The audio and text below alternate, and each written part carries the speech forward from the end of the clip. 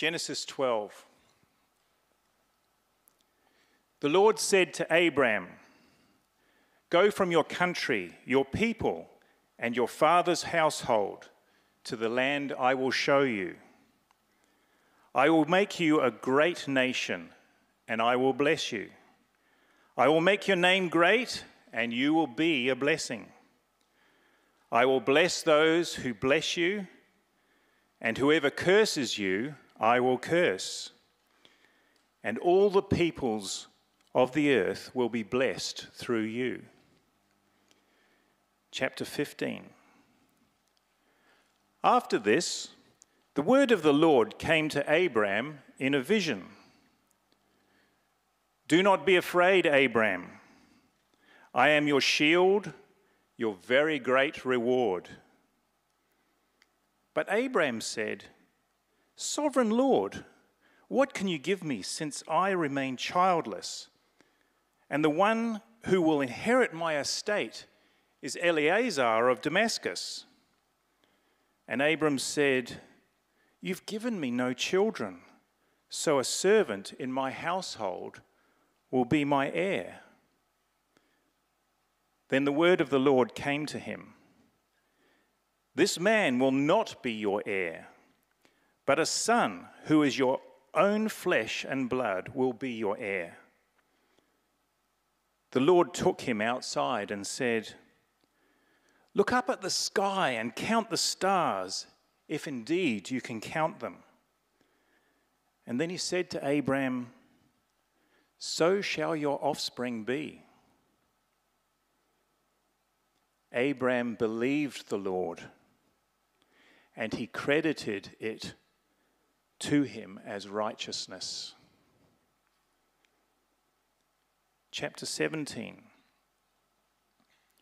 When Abram was 99 years old, the Lord appeared to him and said, "I am God Almighty. Walk before me faithfully and be blameless. Then I will make my covenant between me and you and will greatly increase your numbers." Abram fell face down, and God said to him, "As for me, this is my covenant with you. You will be the father of many nations. No longer will you be called Abram, your name will be Abraham, for I have made you a father of many nations. I will make you fruitful. I will make nations of you, and kings will come from you. I will establish my covenant as an everlasting covenant between me and you and your descendants after you for the generations to come, to be your God and the God of your descendants after you. The whole land of Canaan, where you now reside as a foreigner, I will give as an everlasting possession to you and your descendants after you, and I will be their God." Thank you, Tony. Good morning, everyone.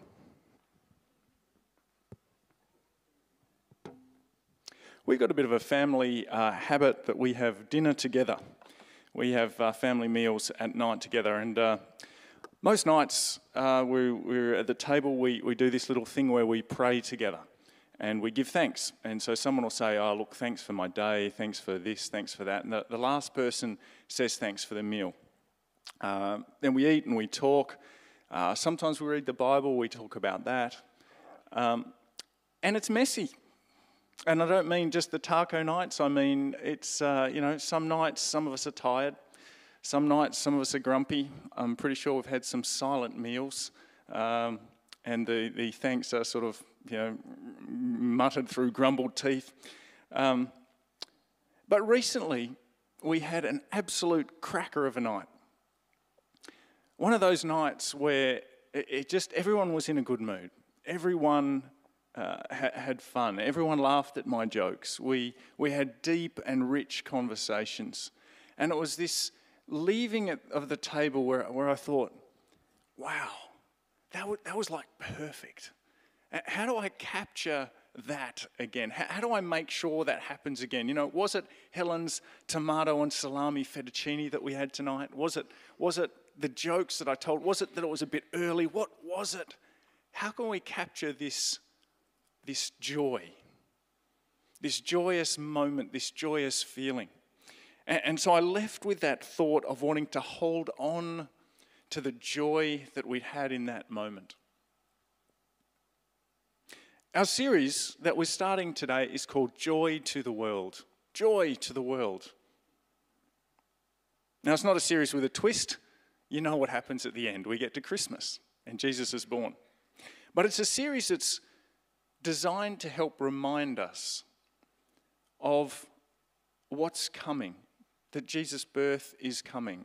But not only that, but also that Jesus is coming again. It's a series in this season of what we call Advent. So these few Sundays leading up to Christmas, where we look ahead and anticipate that Jesus is coming and look at the Christmas story and the joy that it brings. And so what we decided to do this year is look at 3 characters in the Bible who were also anticipating Jesus coming, so in the lead up to Christmas. And so I'm going to talk about Abraham this morning. And so Tony just gave us 3 readings out of Abraham's life and conversation with God. But before we dive into Abraham, as we look at the Bible, it's really important that we understand or draw in our own context to understand some of the things we're talking about. And so we're talking today about this idea of joy. The idea of joy. Now, I've spent a bunch of time in the last few weeks thinking about joy, and I would love to give you the Hebrew or Greek definition and be done. But here's the thing. I'm still wrestling with what joy actually is. Let me walk you through this as we try and understand this. The first thing I want to invite you to do is this. See if you can think of an experience where you've had joy. Think of an experience that you've had maybe recently where you would say, yes, that was joyful. Now, let me test it for you a little bit. Are you sure that that wasn't happiness? Or are they the same thing? Are you sure that it wasn't pleasure? Or a pleasure and joy, happiness? How do we distinguish between these things? Joy, pleasure, happiness. What actually is joy? Now, in my search, I went to a few different places, and I want to share them with you as we try and get our minds around what joy means. One of the places I went was to a TEDx talk. Now, you might have heard of TEDx. I'm going to tell you what they say about themselves. TEDx Talk is a showcase for speakers presenting great, well-formed ideas in under 18 minutes. That gave me a bit of a clue for how long I should be preaching for, but there you go. A great, well-presented, presenting ideas, well-formed ideas, the great, well-formed ideas. So I went to TEDx and I looked up joy, and I went and listened to a speaker who had 2.5 million views. So this person's been listened to, very popular. And here's what I learned about joy. The things that bring us joy include, and I've got a slide to show them to you, cherry blossoms, bubbles, googly eyes, and rainbows. This is where joy comes from. The definition given of joy was that it's an intense, momentary feeling of positive emotion. An intense, momentary feeling of positive emotion. Now, that didn't quite sit well with me. There was something in me that said, I thought joy was maybe longer than that, not just momentary. So I moved on. And I went to the dictionary. I thought, okay, that's boring, but that might be helpful. So what did the dictionary tell me? It said that joy is an emotion evoked by well-being, success, or good fortune, or by the prospect of possessing what one desires. Or, option 2, a state of happiness. So now suddenly joy and happiness, they're sort of the same. I found that very unhelpful as well. Finally, No, not quite finally. The final thing that I went to that's kind of pop culture, if you like, I went to the movies. So I don't know if you've seen a movie called Inside Out. It is a fantastic movie. I'd really recommend it for you and the kids. What it does is it looks at the story of an 11-year-old kid called Riley, and you get to see inside Riley's head. And the characters that you see up there on the screen are the emotions of joy, fear, disgust, sadness, and anger. Now, I'm not going to spoil it, but here's what I'll tell you. At the start, Joy, who's the one in the yellow dress and the blue hair, thinks the whole thing is about herself. It's all about Joy. No room for the other emotions. She drives everything. But as the movie progresses, we start to see, and the message that we take away is that joy can coexist really well with other emotions, in particular, sadness. So as I went to the movies, I started to see, okay, as we think about joy, I think that feels right. Joy can coexist with these other emotions, and particularly with negative emotions, and that's a bit strange. So I went and looked at a C.S. Lewis book. This is the final piece before we get back to what the Bible tells us. C.S. Lewis wrote a book called Surprised by Joy. It's a beautiful book. Surprised by Joy. It's the story of his coming to understand the joy of knowing Jesus. It's a story of him becoming a Christian. But it's interwoven with the story of him meeting a lady who was to become his wife called Joy. Surprised by Joy. Beautiful title. And I wanted to share with you his definition of joy because it's probably the closest one that I found to what I think is what's going on as we read through the Bible and understand joy. It's also complicated, so I'm going to put it on the screen and read it through twice. You ready? Lewis said that joy is an unsatisfied desire which in itself is more desirable than any other satisfaction. Now, let me just say this again. We're going to unpack it. I'm even going to try and give you an example. Joy is an unsatisfied desire, which in itself is more desirable than any other satisfaction. Now, the example that I've been thinking this could work, we actually saw a little video on it. A bundle of joy. Have you heard that expression? A bundle of joy. We refer to babies as bundles of joy. But why? If you've ever had a baby, if you know anything about babies, you know that a baby means you will be wiping somebody's bottom for quite a long time. You will not be sleeping so well. You can empty your wallet out into all the things you need to buy for this thing as it grows. Joy? Well, I wonder if the unsatisfied desire as we hold that bundle of joy is the idea that one day we might be sitting at a table, chatting and laughing about rich things and seeing that joy. But at that moment, yes, it's a bundle of joy, but it's an unsatisfied desire that is going to be fulfilled at some time down the track. So in summary, as I searched for my understanding of what joy is, I think it's an emotion.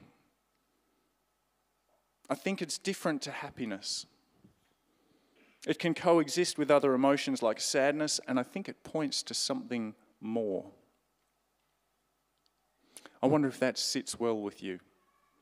But as you soak on that, let's have a look at Abraham and this question. Did Abraham have joy? Did Abraham have joy? Well, let's have a look in our Bible. So the story of Abraham in the Old Testament starts in Genesis 12. Now you don't need to look that up. I've got it here, Genesis 12, and then Abraham gets called. Tony read some of that. We're through 15 and 16. Okay, no joy yet. 17, there's another covenant. Chapter 18, 19, Lot is rescued. There's a whole lot of stuff that happens. Then we get through to, then we sort of get through to chapter 25 and Abraham's death. And the unfortunate thing about using Abraham as a character for joy is that it's not mentioned at all in the Old Testament. There is no reference to Abraham having joy in the Old Testament?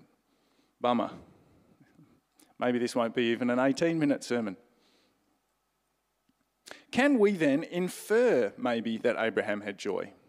Can we infer it? Well, it seems that Abraham was this nomad wandering around the land of Canaan.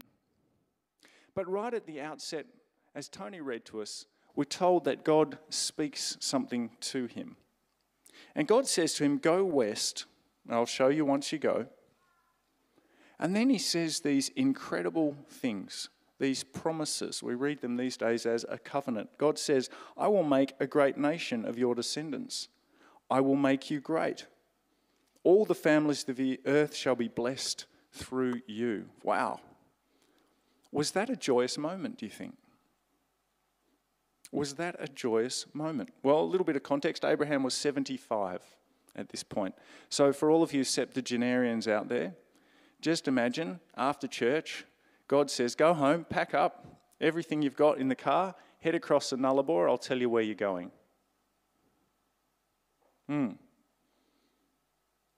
Was that joyous? That sounds like a kind of a difficult trip, doesn't it? Trials, tribulations lay ahead, uncertainty. But I can't help but think that perhaps it really was a joyful moment for Abraham, because everything changed for Abraham in that moment as God spoke to him. His whole life paradigm changed. All the events that happened subsequently that might otherwise have just been tragic, perhaps perceived as pointless or painful episodes, lived in the light of something that God has said to him as a promise. They take on a different meaning. Perhaps using that definition from C.S. Lewis, if Abraham is now living in faith that this unsatisfied desire that he has, that God's promises would come true, because they didn't all come true while he was alive. So they're unsatisfied desires. But for him, they may have been better than any satisfaction, like, nah, you know what, let's just stay here and keep the sheep and the family in Haran, which is where he started. So we do read through the account in Genesis and we see what happened to Abraham. Twice he tries to save himself by arguing that his wife's his sister. He splits land with his nephew and then rescues his nephew Lot from warring kings. Impatiently he has a son with a concubine before actually receiving a son of his own that God has promised. He seems to be successful and then he dies at a good old age. It just seems like this crazy life that Abraham lived.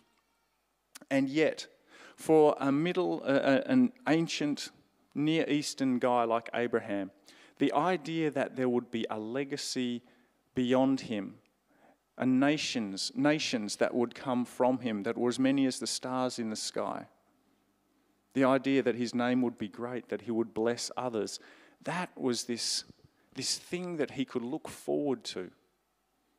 And so I can't help but infer from these things that Abraham probably had joy. And to be more specific, he was looking forward, I think, probably, to the coming of Jesus. I mean, Tony read for us in Genesis 15:6 that Abraham believed when God told him he would have a son that would lead to nations. A joyful event heralding the promises that would be fulfilled. But reading through the Old Testament, all those things that Tony read us and the rest, it's really hard for me to think that Abraham actually knew Jesus was coming. It seems like a stretch, doesn't it? Fortunately, we have the New Testament. And in John chapter 8, we find Jesus having a discussion with some people about who he is. And I want to read you the middle of that conversation. Jesus talking to some people about who he is. And they're a bit upset because they're saying, you're claiming to be someone. And so they exclaim, now we know you're demon-possessed. This is John chapter 8, verse 52. Abraham died and so did the prophets. Yet you say, Jesus, that whoever obeys your word will never taste death. Are you greater than our father Abraham? He died, and so did the prophets. Who do you think you are?" And Jesus replies, "If I glorify myself, my glory means nothing. My Father, whom you claim as your God, he is the one who glorifies me. Though you don't know him, I know him. If I said I didn't, I would be a liar like you. But I do know him and obey his word." And then here in verse 56, Jesus says, "Your father Abraham rejoiced at the thought of seeing my day." Jesus said Abraham had joy. In what? In the thought of seeing Jesus. In the thought of seeing Jesus coming. Absolutely. Amen. Now Jesus' primary point in this passage is that he's God. He's saying, before Abraham was born, I am. That's what he goes on to say in John 8. And he refers to this I am as both the fact that he's eternal, and that's the name that God had in part of the Old Testament. But for our consideration, Jesus makes this categorical statement: "Your father Abraham rejoiced at the thought of seeing my day." Yes, Abraham had joy. He had joy at the prospect of the son that was coming. And I think that fits beautifully with Lewis' definition.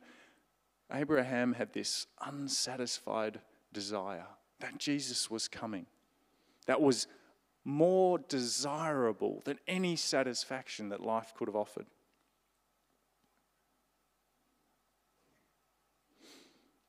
So I've moved around a little bit today. I hope that's been followable.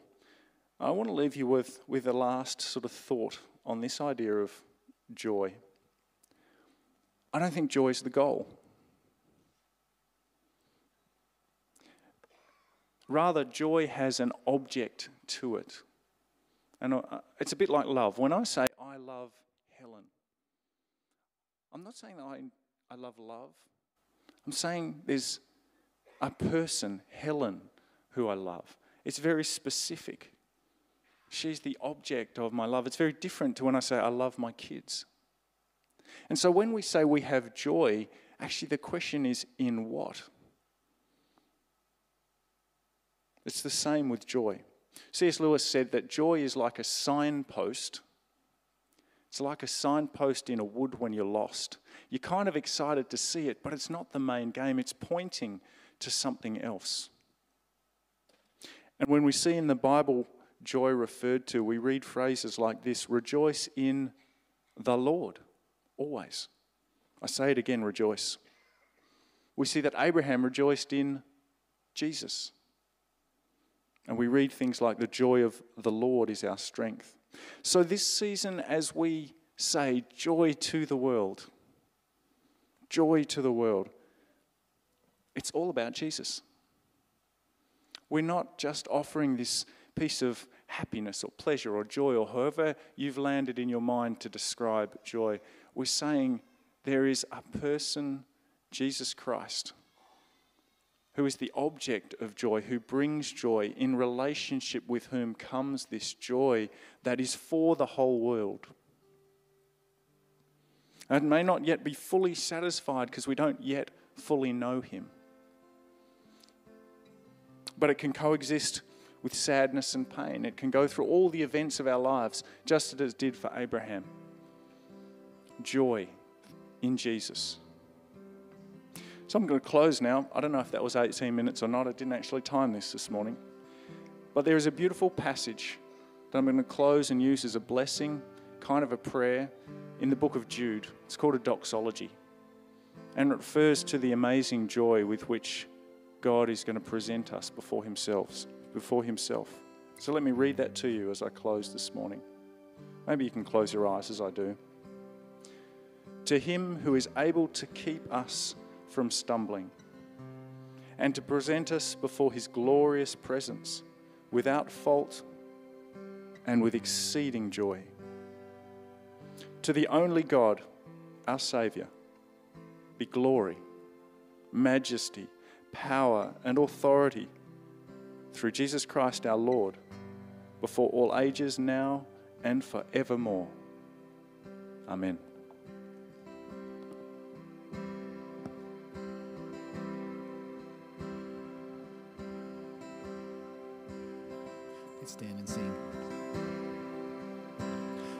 Podcast.